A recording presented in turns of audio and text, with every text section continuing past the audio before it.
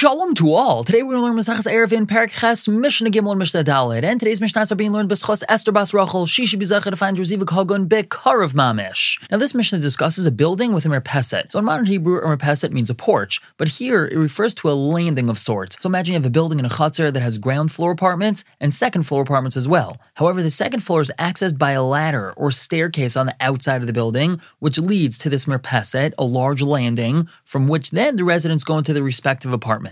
So this merpeset is considered a chutzner due to its shared usage by everyone on the second floor, and therefore it requires its own erev chatzeros to be made for all those people that live on the second floor. So now Mishnah Gimel tells us, Anshe chutzner v'anshe merpeses sheshachu v'loy ervu. The people of the chutzner and the people of the merpeset, the people on the second floor, they forgot and they did not make an eruv together. So they're allowed to carry in their respective places. The people that live in the merpeset, they're allowed to carry there. The people that live in the chutzner, they're allowed to carry there, but they're not allowed to carry in between the chutzner and the merpeset. Now let's say there's something in the chutzner which is accessible by people in the merpeset. For example, there's a pillar of sorts over there. So who's allowed to use it? The Mishnah tells us, Kol shegavaya asar tfachim, anything which is 10 tfachim high, let's say there's a pillar that's 10 tfachim tall over there, lamer peset. It's only allowed to be used by them because they have easier access to it. They're higher up than the people of the chutzner, so they're able to access this pillar much better. It must be that it's included in their eruv. Pachas mikan, but if it's lower than 10 tfachim, lachatzer. It's also accessible by people in the chutzner, and therefore neither the people of the merpeset nor the people of the chutzner are allowed to use it because this is considered a shared area that needs to have an erev chatzeros made, and these two levels didn't make an eruv. Something similar, chulias habar v'hasela, the rim of a bar, the rim of a pit, or a rock. Also the same thing, gavai masar tfachim, if they're 10 tfachim high, lemerpeset, so then their usage is only for the merpeset, and the people of the chutzner are not allowed to use it. Whereas pachas mikan, if it's lower than that, lachatzer, the people of the chutzner also have access to it because it's not so high, and since they didn't make an eruv, no one's allowed to use it.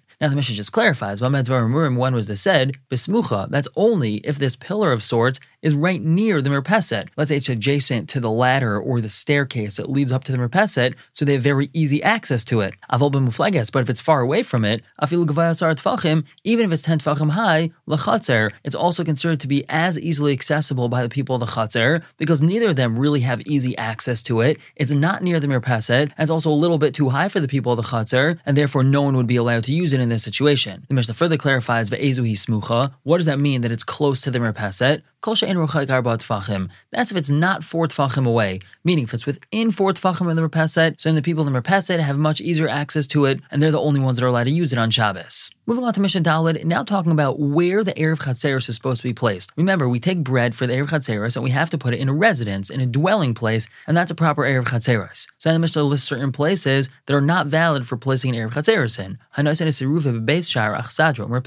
Someone who places their eruv in a beis shar, which is a guardhouse, achsadra, which is a portico, we're going to explain that in a moment, or in a merpeset, ain't an eruv, that's not a valid eruv. Now, a beis shar, as we said, is a guardhouse. This is like that little booth that the guard sits in to prevent people who don't belong in the chutzner from coming in. Now, that's not considered a dwelling place. That's where he sits and twiddles his thumbs for a whole bunch of hours during the day, but it's still not considered a beis dira, a place where a person lives, so you can't place the eruv there. And achsadra, as we translate it, is a portico. So that's, before sometimes you come to the entranceway to a house, the area right before the entrance is roofed and has pillars holding up that roof, but it doesn't have walls. So that's not a place where a person could live because it's open to the elements, and there's merpeset as well, as we spoke about in the previous Mishnah. That's just an open porch. It's open to the elements. A person can't live there. So therefore, an eruv is not able to be placed there. And furthermore, hadarsham, if someone does decide to live there, any iser olav, he doesn't create an iser, meaning he doesn't aser the other people living in the chutzner if he doesn't join in the eruv because he's not considered to be living there. This is not a normal dwelling place. It's not a normal place to live. So an eruv is not able to be placed in it, and anyone that lives there doesn't aser by not joining in the eruv. However, beves hateven, beves habakar, beves ha'etzim, beves ha'itzaros. However, if the eruv was placed in a beis teven, which is a house for straw, meaning a storage house for straw, beis habakar is a barn, beis ha'etzim is a woodshed, beis ha'itzaros is just a regular storage shed. So harez eruv, that is a valid eruv. That's because a person could live in one of these areas. And v'hadarsham oiser alav, if a person does live there and he didn't join in the eruv, so he will aser the people in the chutzner because he didn't join in the eruv of the chutzner. Rabbi Yehuda tells us, im yesh sham tfisas yad shel ba'al habayis. If the Baal Bayis, the owner of one of these things that we just mentioned, or for that matter, it could be the owner of any dira that's located in a chutzner, he still has a tfisas yad in that dira. He still has a hold or rights of usage to this thing, which means he could either use the dira or the storage shed or this barn or this woodshed